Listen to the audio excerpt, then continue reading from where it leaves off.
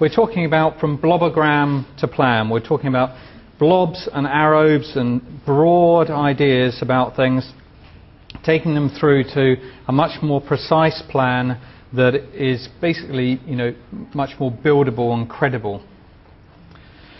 Now then, somewhat contentiously, 3 simple principles we would suggest. If we reduce this exercise down to its simplest form, 3 simple principles to poke you in the right direction. Make the streets go somewhere. If the streets don't go anywhere, if it's a series of cul-de-sacs, then it's going to be difficult to catch the bus, it's going to be difficult to walk into the town, there's going to be potentially exposed back gardens to the street. We saw evidence of that in Allerton Bywater, although it's by no means the worst offender on this front. 2, make the buildings face up. Make the buildings face the street.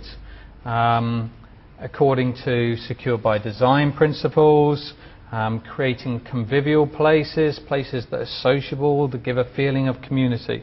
So try to avoid the occurrence whereby a building or a back garden is lining the street. Try and organise your blocks so that the buildings face up.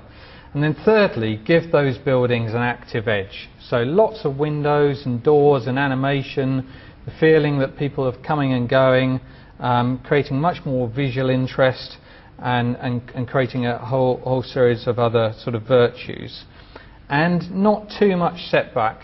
We had a photograph from one of the uncool examples that was used earlier, was where a building was set back 10 metres from the street. They just had this grassed garden and hard standings in between, physically, with sort of people parking white vans and things in between, physically separating the buildings from the street. You're never going to get a high quality result there. Having said that, I think a lot of us felt really uncomfortable with what we were seeing at Allerton Bywater, where the pavements ran up to the building edge, which can be handled well.